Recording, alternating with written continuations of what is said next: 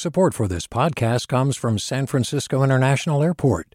At SFO, you can discover award-winning flavors and unique shops all before takeoff. Learn more about what's at SFO at flysfo.com. Hey, it's Avery Trufelman, host of Articles of Interest, and I've got to say, I've been a fan of KQED ever since I was a little kid, and I would come out to San Francisco to visit my grandma. It was just what we'd always turn on every time we got in the car, every time we were making dinner and turning on the radio. It was always KQED. And then over the years, I've become a massive fan of KQED podcasts because this is local reporting at its best. These are answers to questions you've always wanted to know, interviews with exciting, unusual voices, necessary journalism, all told with love and care and artistry. And did you know that a majority of KQED's funding actually comes from members? It's just people like you and me supporting the programs they love, while also getting access to cool events, behind-the-scenes footage, and so much more. If you want to sign up and be a part of this amazing community, visit donate.kqed.org/podcasts to become a member today. That's podcasts with an S. Thank you for listening, and thank you for your support. From KQED. I'm Erica Cruz Guevara, and welcome to The Bay. Local news to keep you rooted. Believe it or not, the days of political ads for all those statewide propositions are over for now. All 7 of those races have been called. Today, we're breaking down how California voted on all 7 statewide propositions, everything from abortion rights to sports gambling to dialysis. Again, stay with us.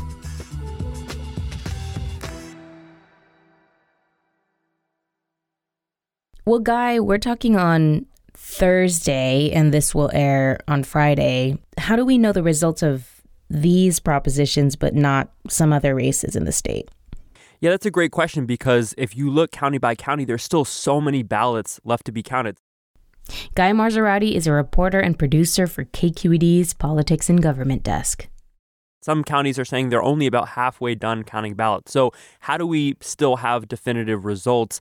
One reason, these are pretty wide margins when you look at the margins of the 7 propositions. But the big reason for us is because KQED, we rely on the Associated Press to call statewide races. The AP, they analyze the number of ballots that are cast. They look at early voting, the past voting trends. They do exit polls. And so they have all that information, and then they declare a winner. They only declare a winner when they've basically determined there's no scenario in which the candidate or campaign that's behind has a chance to catch up. And the AP has called the result in all 7 state propositions.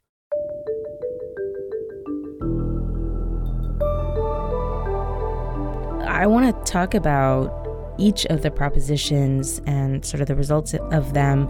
First, let's start with Prop 1, which would add reproductive freedom to the state constitution. It looks like that was a big and pretty expected win for the yes side, no? That's right. It was a big win and a lot of people voting yes. As of Thursday morning, over 3.5 million votes for Proposition 1. It was the most yes votes so far of any proposition. And I think, look, on paper, this idea of adding reproductive rights to the state constitution, it's not going to change the lives of Californians tomorrow. But I think this is a case where the politics kind of transcends the policy. Given the reversal of Roe v. Wade, given the rollback of rights we've seen all across the country, I think it was so important for so many Californians to have their voice heard in support of abortion rights. And I think that's what you're seeing in these results.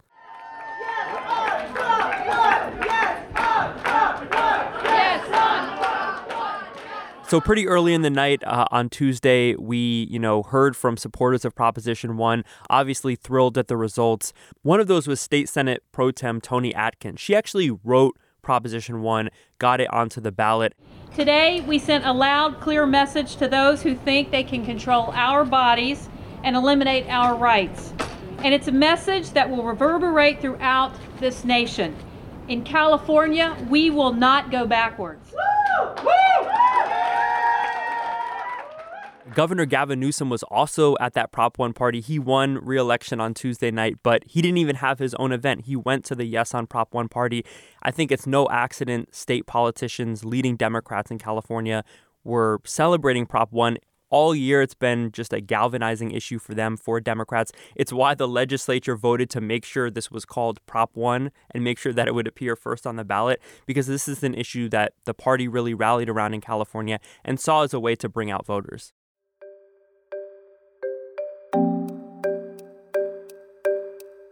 Let's move on to Propositions 26 and 27, which we're going to take together because they both would have legalized sports betting in sort of different but super complicated ways.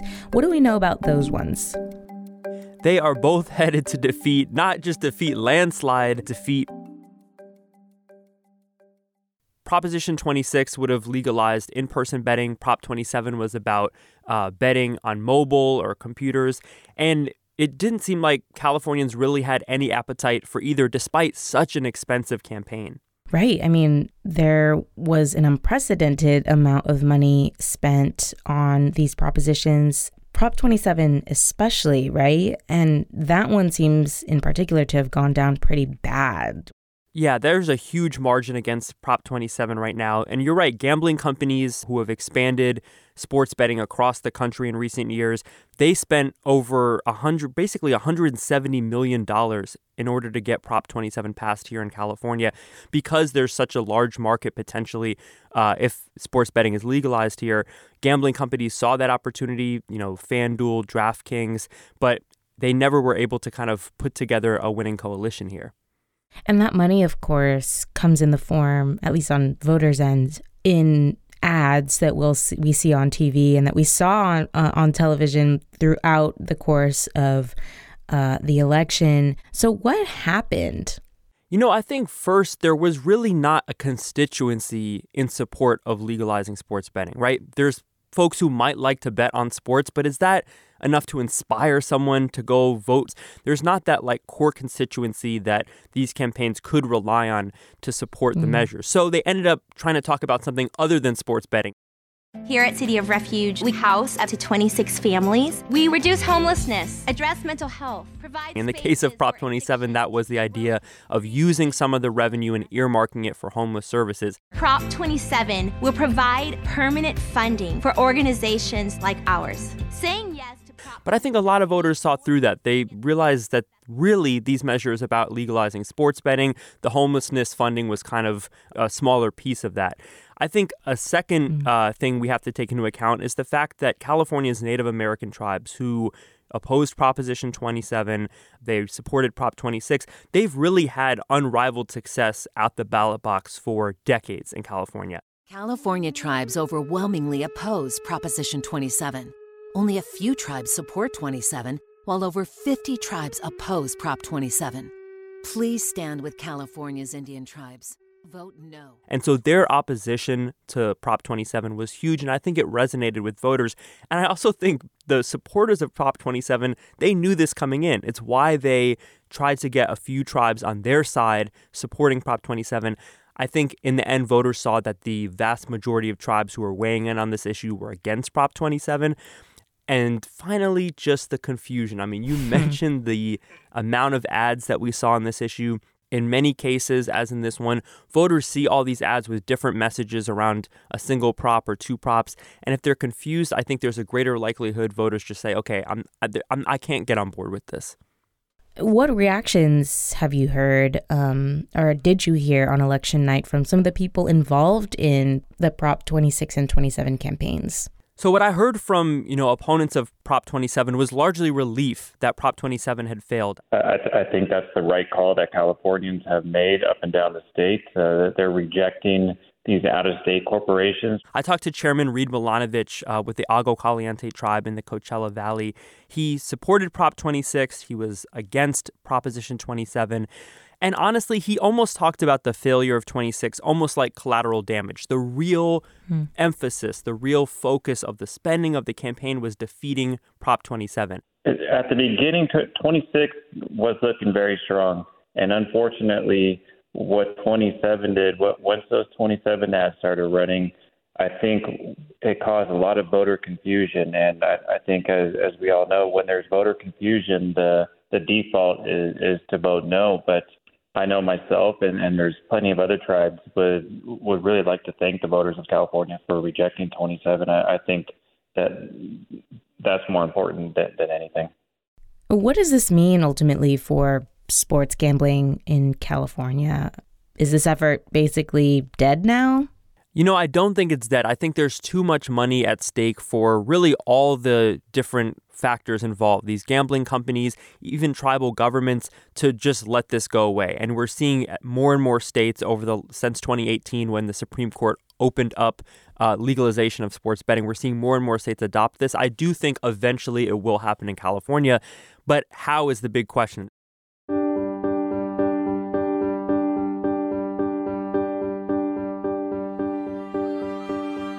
Coming up, how California voted on arts funding in schools, dialysis, climate change, and flavored tobacco.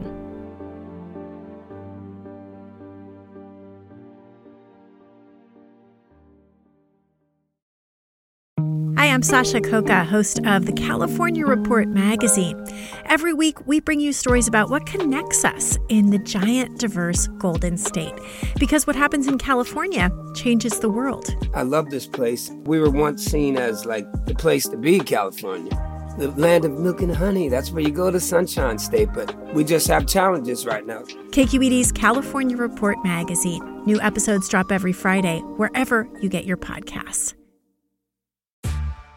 Hey there, this is Brittany Luce from NPR's It's Been a Minute. KQED's podcasts like The Bay Curious, Mind Shift, Right Nowish, and more all tell the stories of the Bay and beyond with reliable, human-centered journalism.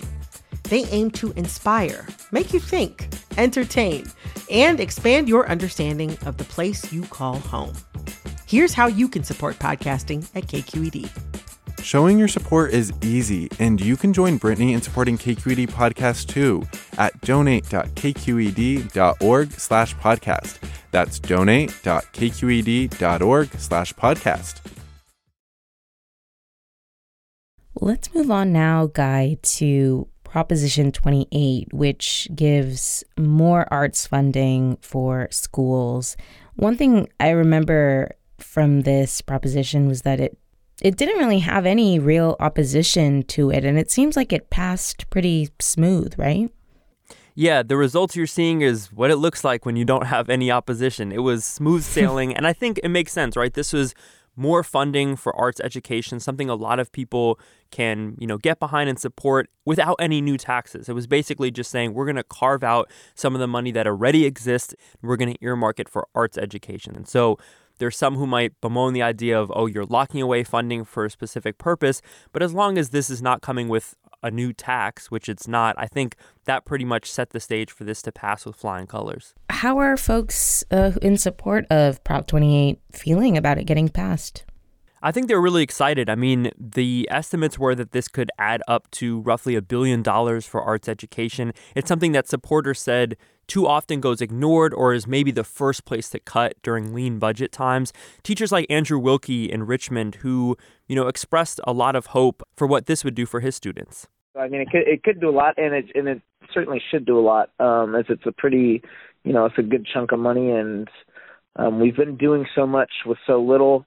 Hopefully having more to work with would, make our jobs a little more manageable and also allow more access to music education for kids, especially in communities like ours that are not as well resourced financially.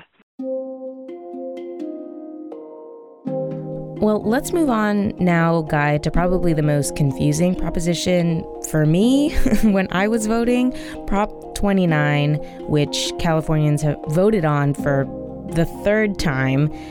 This is the dialysis proposition, which I feel like everyone I know is actually still pretty confused about. What was that again? Yeah, so this was new regulations for kidney dialysis clinics, part of this long-running battle between the union, SCIU, United Healthcare Workers West, and then dialysis clinics. There's been, pushes to unionize there. It would have required dialysis clinics to have on-site physicians. It would have added some requirements to send info to state health officials and then ultimately get state sign-off if, these clinics wanted to close. But yes, for a third time, third straight election, it failed. I joked months ago, this was like Godfather 3. No one wanted this back on the ballot. No one needed a third run. But here we were. And yet again, California voters have rejected this. And is that because of what you talked about in sort of the case of Props 26 and 27, which is that when voters are confused, they tend to not vote for a proposition? Is that what happened here? There could be some of that. There was more of a spending imbalance in this one. The opponents of this greatly outspent supporters of Prop 29. It also could be voters signaling, like, why do we keep needing to say again and again that we are not for these ideas? Because I think this is one of those issues that's so complicated. I mean, even just this one measure has so many different facets to it when it comes to dialysis regulations that for an average voter, it's a lot to have to weigh in on. And I think perhaps this is yet again another signal of like, figure this out and stop bringing it back to us.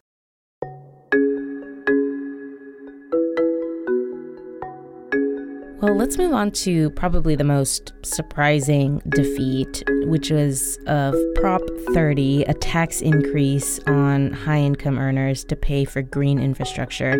Remind us the details of that one. Yeah, so this would have raised taxes on income Californians make over $2 million and then put that money aside just to pay for EV chargers, firefighter staffing. And this was one that was initially put on the ballot by environmental groups. It looked to have a lot of support early on, but it hasn't in the end gotten that support at the polls. Okay, so despite most Democrats and environmental groups being for Proposition 30 and the fact that California is sort of leading on the issue, this one seemed to have failed. What happened here? I'll give two big reasons. Number one, Governor Gavin Newsom got involved. Prop 30 is a Trojan horse that puts corporate welfare above the fiscal welfare of our entire state. He became the face of the No campaign, and I think his popularity in the state definitely contributed to the defeat. It sent a signal to voters that the governor, who has, been a leader on environmental issues, if he's not for it, maybe like there's something more to this here. The second was the opponents of Prop 30 really made Lyft the face of the Yes campaign. It wasn't environmentalists. It wasn't, folks wanting to prevent wildfires or wanting transitioning to electric vehicles. It was Lyft. It was this company that was using this ballot measure to meet their own mandate from the state that they move towards more of an electric vehicle fleet. And I think having that company as the face of the campaign was kind of an easy thing for voters to rally against. I mean, I remember seeing a lot of ads of Governor Gavin Newsom coming out against this and calling this a giveaway to Lyft. But do we have a clear sense of why Newsom went against most of his usual allies on a proposition like this? Yeah, I think what makes most sense to me is kind of a confluence of factors. I think one, as a governor not wanting a constrained budget, this would have, taken this new tax money and set it aside for a very specific purpose. And that kind of ballot box budgeting is, something governors, might not be on board with, especially as there's a potential we move towards tougher economic times. A second is maybe just not wanting to get behind any kind of tax increase. We know about, Newsom's potential national ambitions. Getting behind a tax increase on the ballot might not be a good look in that sense. Then there's the ties with the California Teachers Association. We know they're a top supporter of Newsom. They do not want any potential tax dollars getting locked away from education.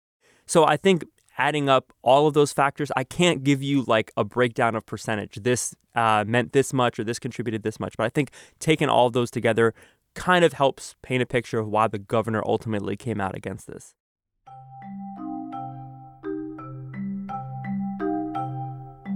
Let's move on now, Guy, to the last proposition, Prop 31, which flavored tobacco is now banned in California. What happened there? Yeah, so this was a referendum that the industry groups got on the ballot after the state legislature had passed this ban on flavored tobacco. So the voters agreed with the legislature. They supported this ban. 62% are currently in support of Prop 31. But I would look at this measure a little bit differently than the others. It was a referendum. It was a challenge to a current law.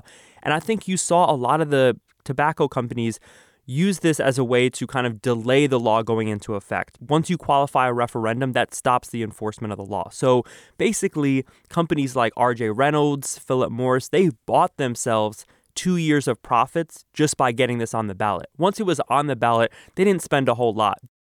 The supporters of Prop 31 definitely outspent the opponents once the campaign started, but I do think, for many of these tobacco companies, it penciled out. They were able to delay this, they were able to take in 2 years of profits, and then now the law will go into effect.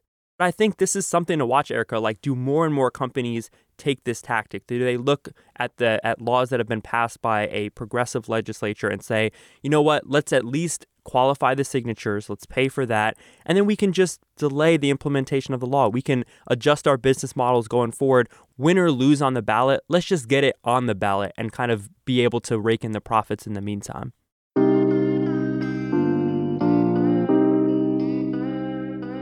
Just to sort of wrap this up, Guy, I mean, what do all these results and the results for other statewide races show about the direction that California's headed? Yeah, I think, there's with such a variety of issues in these state propositions and so many very complicated issues, it's kind of hard to draw one general direction based on these results. One thing I can take from this is the fact that just money alone in a campaign is not enough to win over California voters. I think you need money plus somewhat of a convincing message. There was a lot of conversation after our last election in 2020 when Prop 22 passed, and this was a way to exempt companies like Uber and Lyft from state labor law, and a lot of conversation that, it was a record spending in that campaign. They're able to basically, buy themselves out of state labor laws, what a lot of critics said. And I think you look at a lot of the spending in this year's campaign, and it doesn't fit so neatly. The sports betting shattered all the records in terms of Proposition 27, and that's headed to an incredibly large defeat. So I think it's both having the money, but also having somewhat of a message that can resonate with voters. Well, Guy, I feel like I'm always wishing you and the rest of the politics team good sleeps, but for real this time, I really hope you get good sleep this weekend. Thank you so much, Erica. I appreciate it.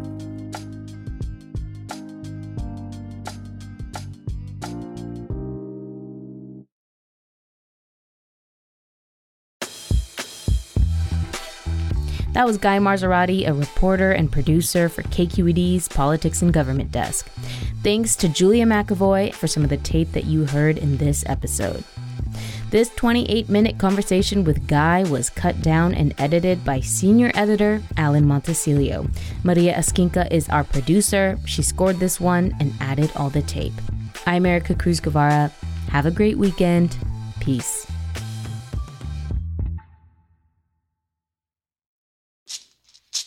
Hey, it's Glenn Washington from Snap Judgment. And if you love what you're hearing, and I know you love what you're hearing, please consider becoming a KQED member. You get special access to cool events, behind-the-scenes footage, and so much more. Plus, you'll sleep better at night knowing you did your part for the community you depend upon. It's in you. Please be in it.